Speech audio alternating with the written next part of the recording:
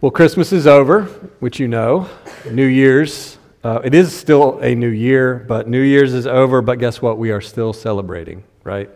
The church is kind of always celebrating, even in the midst of our seasons of penitence and lament for our sin. There's still a ring of celebration. And so Epiphany is here. We're celebrating the season of Epiphany. And this is a time to recall and to celebrate particular revealings, revelations, you might say, manifestations of or insights into who Jesus was and is. Friday, of course, was the actual feast day of the Epiphany, always January 6th, and that's when we celebrate the visit of the Magi, or the wise men, if you prefer, or the three kings, if the actual details of history don't really matter to you so much. It's okay. There were three gifts, we just don't know that there were three kings. But what matters actually is, likely before Jesus could even walk, before he could even talk, he was revealed not just to Israel, but to foreigners from far away, renowned people known to have staggering wealth and significant influence in political affairs in the ancient Near East. This is who came.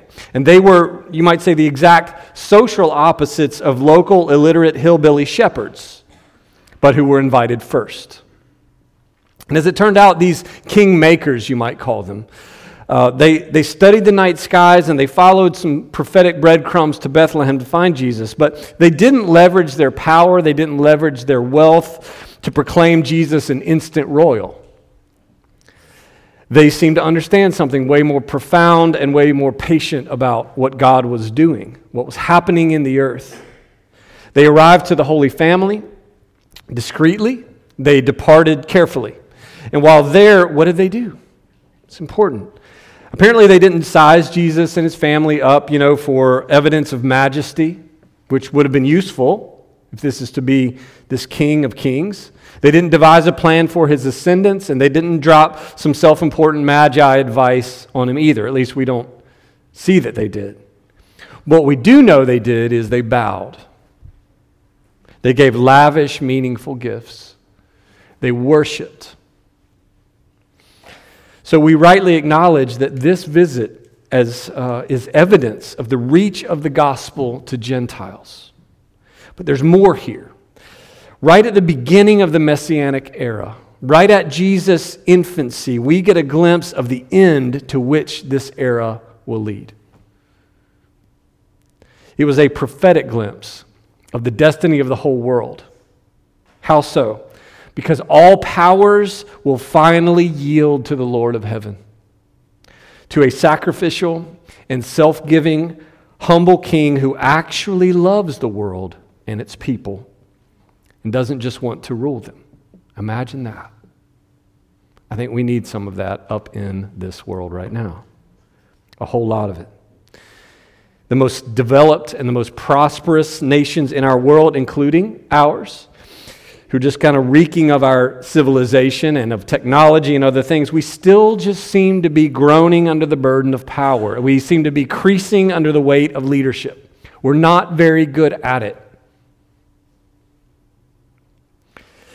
And if we, the church, were the kinds of people who wring our hands, we might feel that no one is really even at the wheel of this thing.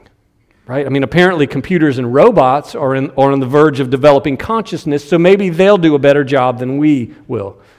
I got to stop reading about this stuff, and you probably do too, right? Whew! Don't send me any articles. No, you can send a few. It'd be great. So listen, the Magi, they arrive not at this ultimate pinnacle of Jesus' divine resurrected power. But when do they arrive? They arrive at the moment of his shocking humility and helplessness in a body, just like the kids back there in the nursery. And so what you might do is you might call them kind of early adopters of the bigger picture. Or, what Paul calls, in Ephesians 1, he calls the plan for the fullness of time, to unite all things in him, things in heaven and things on earth. They had a sense of this, a glimpse of this. And that's what we glimpse again on Epiphany Day. And depending on which of the 3 years of assigned readings that we're in, that's how we roll. We have 3 years of readings. We call the lectionary. We happen to be in year A. Depending on where we are in that, we revisit Jesus' first miracle at Cana. We revisit the calling of his disciples and up to 10 other important events in the early ministry of Jesus. This year we only have 7 Sundays because Easter's a little earlier, right? So we have 7 Sundays between now and Ash Wednesday, the beginning of Lent. So there is a super fast little church calendar lesson for you. Probably not all that helpful, but nonetheless, 7 Sundays when we're getting these glimpses. We always, every year, we include the revelation of Jesus at his baptism.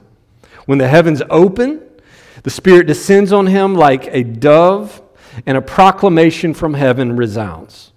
This day has also throughout history been called Theophany, and believe it or not, it was actually on the feast day of Epiphany.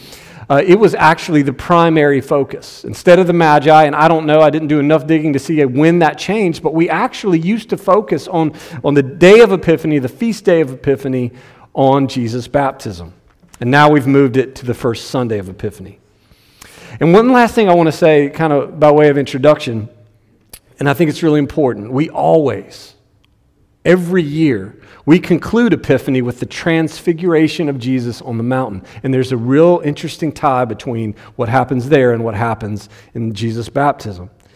3 of his disciples, Peter, James, and John, right, they saw him in blinding light standing between Moses and Elijah, as though Israel's whole history, Israel's whole identity, all the law and the prophets are on display right there.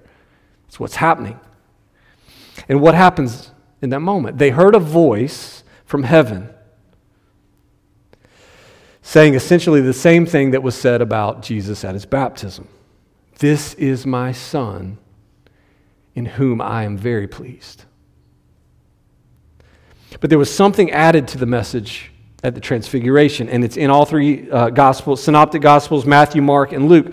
The voice from heaven concludes with this monumental exclamation, just rolling everything that the law and the prophets that Moses and Elijah had to say right up into Jesus. What are those words? Anybody know them? Listen to him. We live in a world that's just full of words. We are such listening beings, right? It's part of just who we are. We're not just listening for, we are listening to. Messages, directives, interruptions, advertising, God help us. Desperate bids for attention and connection. Constructs and formulas and innovations and explanations, late breaking. The world is full of just low-key promises and just high-volume proclamations about how we think reality works. But the gospel says that Jesus is the voice, the word, the logos, meaning the truth underlying everything. He embodied it, the way of understanding above and through the noise. He is the message that ultimately rings true because he is true, if we will listen to him. And so to conclude just kind of a bit of an overview here, Epiphany reminds us that the gospel is really about connecting us to and uniting us with Jesus through the pain, through the confusion, and the brevity of life. Through the ignorance, through the lies, through the temptation and the nonsense, through the relentless noise, listen to him. Pay attention. Because it is to him that you belong, and it is through him that you belong to the divine, to God. So that's the message of Epiphany. It's an invitation to connect our lives ever more deeply to Jesus. So this morning, with the remainder of my time, we're remembering Jesus' baptism by John in the Jordan River. For those of you who've been in the faith for a while, and depending on your church background, there's a really good chance that this event in the life of Jesus was not emphasized that much. It probably didn't get much attention. But the ancient church, and much of the church, really the majority of the church throughout time, thought the baptism of Jesus was not only a very important event to commemorate every year, but it was and it is one of the most important details of Christian faith and witness. of how we understand ourselves. Right up there with Jesus' birth and crucifixion and his death and resurrection and his promised return. Vitally important because of what it means for us and the way in which we belong to God. In other words, it's arguably foundational to our theology. It's fundamental to the way we make sense of who we are. And I'm absolutely convinced that's true, and that's really just what I want to unpack a bit today, just in case you don't know how great a gift it is that Jesus' body was baptized too. It wasn't just sort of a threshold, a segue, or a stopgap. To put it another way, Jesus baptized the water with his body for us. And now John, we know, just looking at the context here, John has already been baptizing loads of people right there in the same spot, we imagine, in the Jordan as a symbol of their repentance, which is a ritual cleansing from their sin. But it had a new twist, or a sort of a dual kind of twist.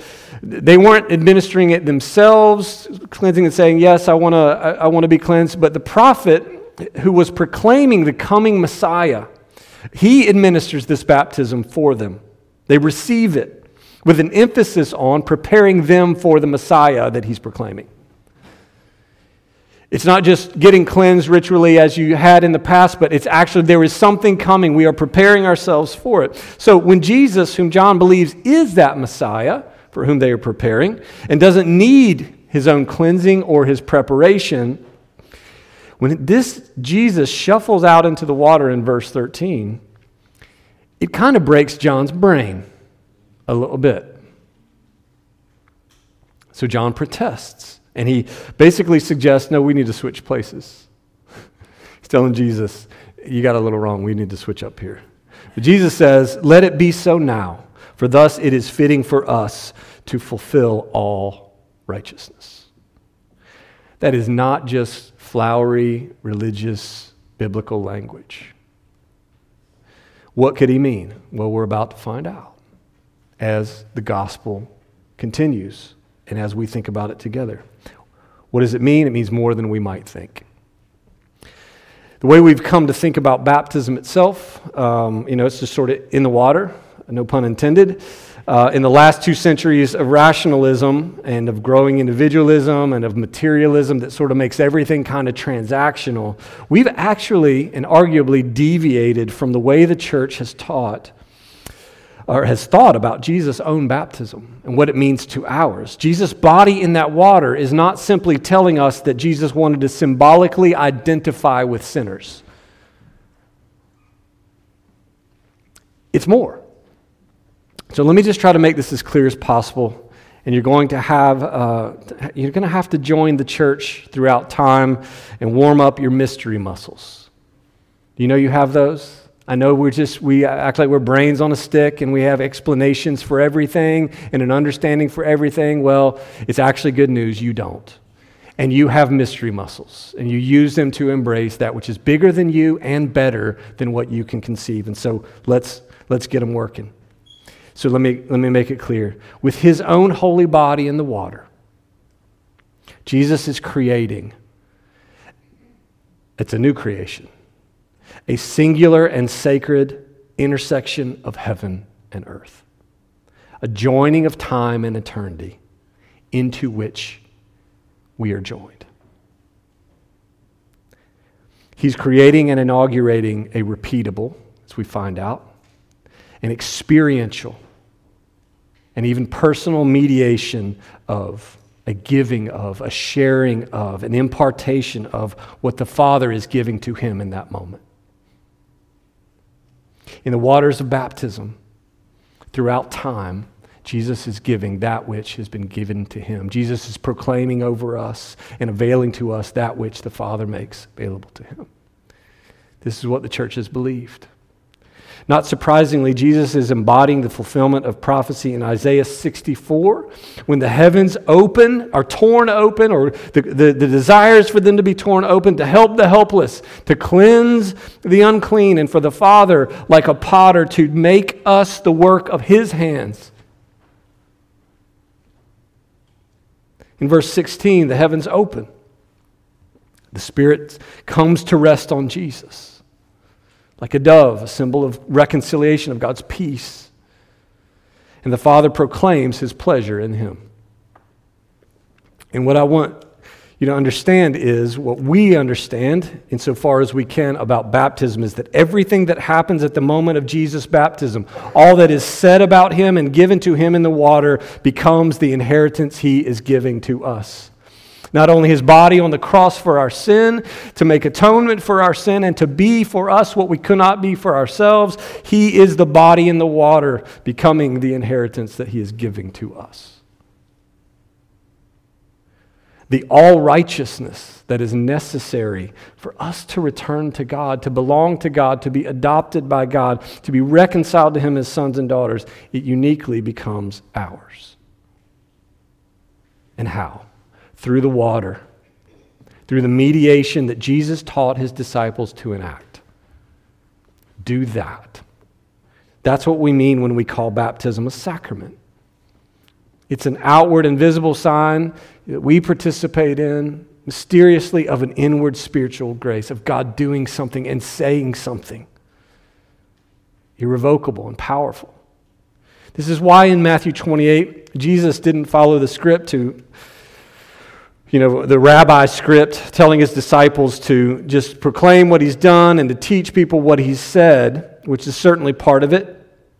What does he do? What else does he say? He commands them to do this, to baptize, to physically reenact for all of God's new people the very moment of heaven opening to them.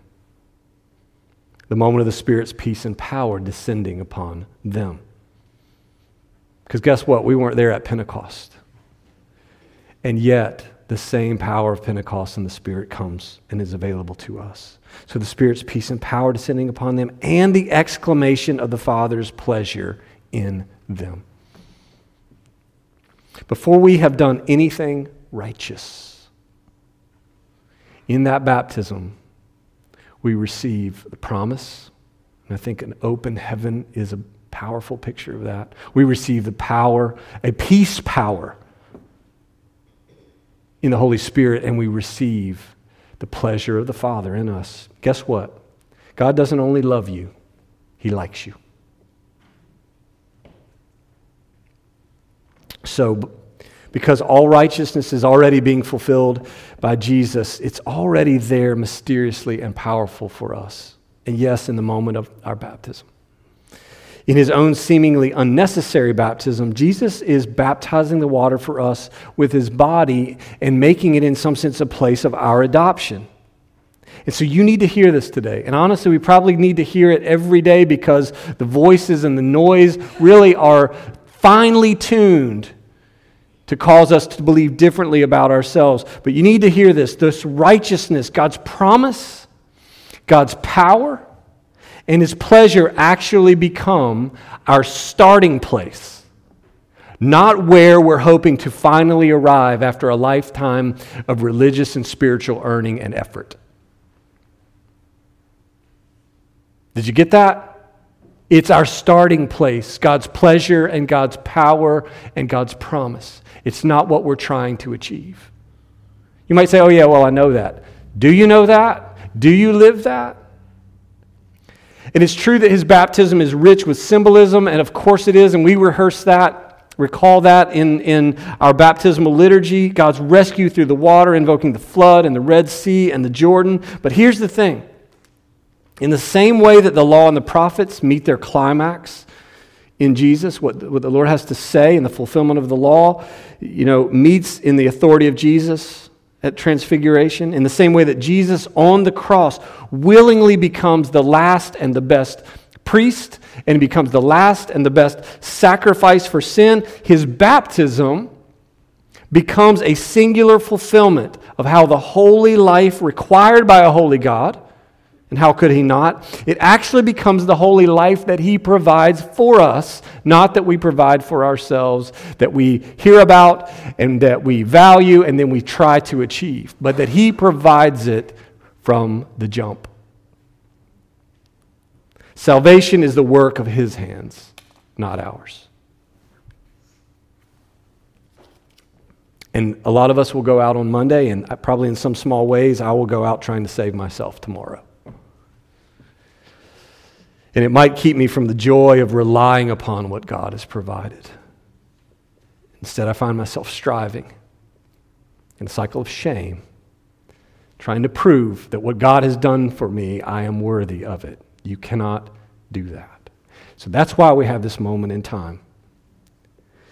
Though it doesn't change anything that Jesus has provided, there is a chance, a good chance, as I said, that you're not thinking of your baptism the way that Jesus was and is thinking of your baptism. So today's an opportunity for us to align it. And this sort of makes me think of an interview that I heard recently with the world debate champion, a guy named Bo Seo. He said this: "A bad argument is you and me against each other." And you might have had one of those on the way to church this morning.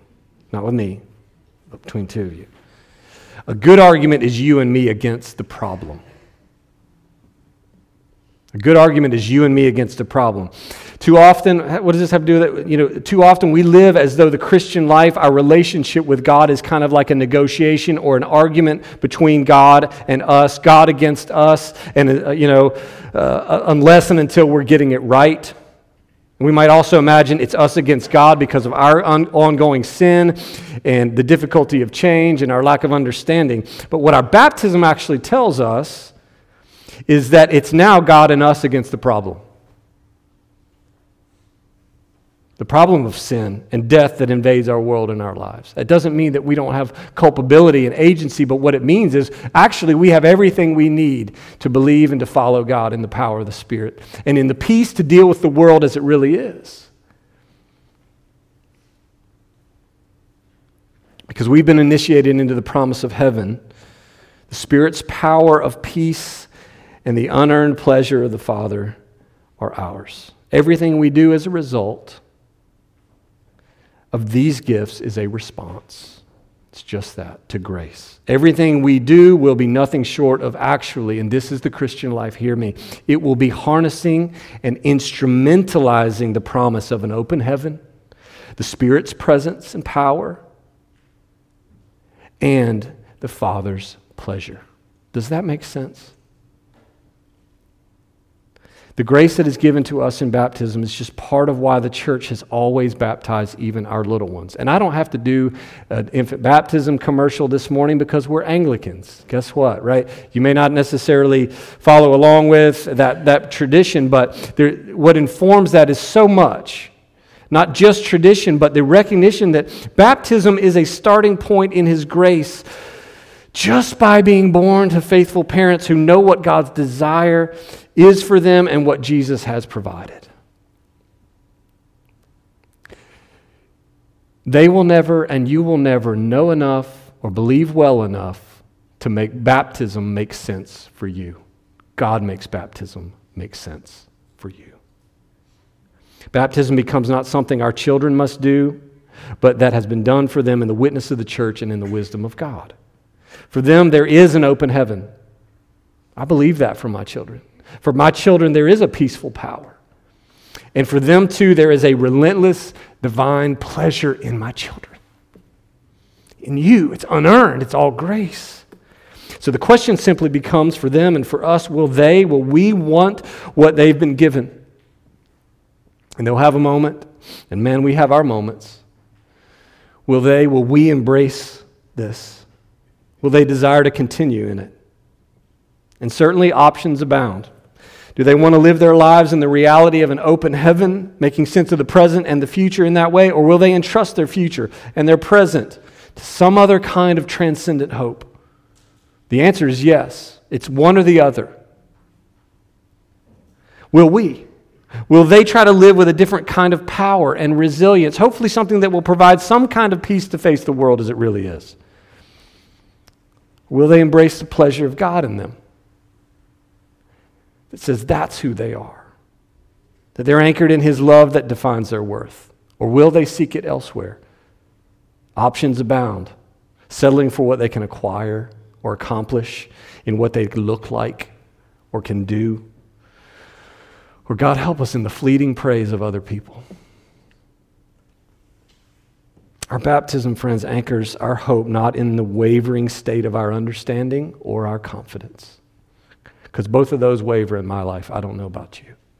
But it anchors us in the fact of the presence and the power and the pleasure of God. The irrevocable fact of our history, the gift of union with God, which creates a kind of a through line amid the unholy and fragmenting realities of life. Yes, all that stuff you're going through, you have a place in history where you've been united with Christ. It can't unhappen, and that's why it happens. And hopefully our confidence in these gifts will hold that line in our hearts. And I know that that can be really difficult through unpredictability and pain, ups and downs.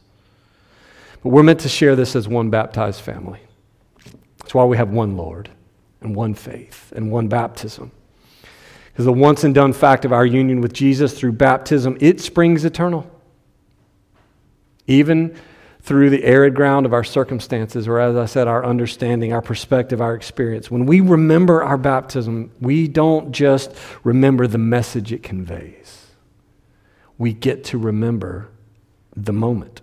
And I don't mean we recall it to memory, because some of you were bald, grumpy babies in little white suits and outfits who were none the wiser. What do I mean? I mean we remember that before we did anything, Jesus did everything. And because he did, we could. And because he did, we can. And that's how grace works. And that's how Christianity works. And there's no other kind. Not really. So if you've forgotten what Jesus has given you, today's a great day to remember. It's a great day to remember his baptism and to remember ours and to remember that they belong together and that the gifts that were wrought even before Jesus went to the cross are available to us. Heaven is still open. You might not feel that way. The Spirit is still ours. And the Father's pleasure in Jesus is his pleasure in you. And whatever that shame is, whatever that denial is, whatever that confusion maybe that you have is right now, I just want you to know God not only loves you, he likes you. He's pleased with you. And not because of what you've done, but because there is and was a body in the water for us. Do you believe it? Amen. Lord, help us. We're so inordinately focused on our own, what's going on right now, and it's hard not to be. And in many ways, you've made us like that. But Lord, we pray that you help us, that our hearts would have the through line of your baptism and our baptism meeting at that intersection of heaven and earth, that we would know who we are, and it would inform everything about us, even the hardest things, the molar grinding realities that we face in trying to fully live into who you've made us to be and who you're making us to be. Lord, help us, mold us, and help us to just know above all things how much you love us and like us. In the name of the Father, Son, and Holy Spirit. Amen.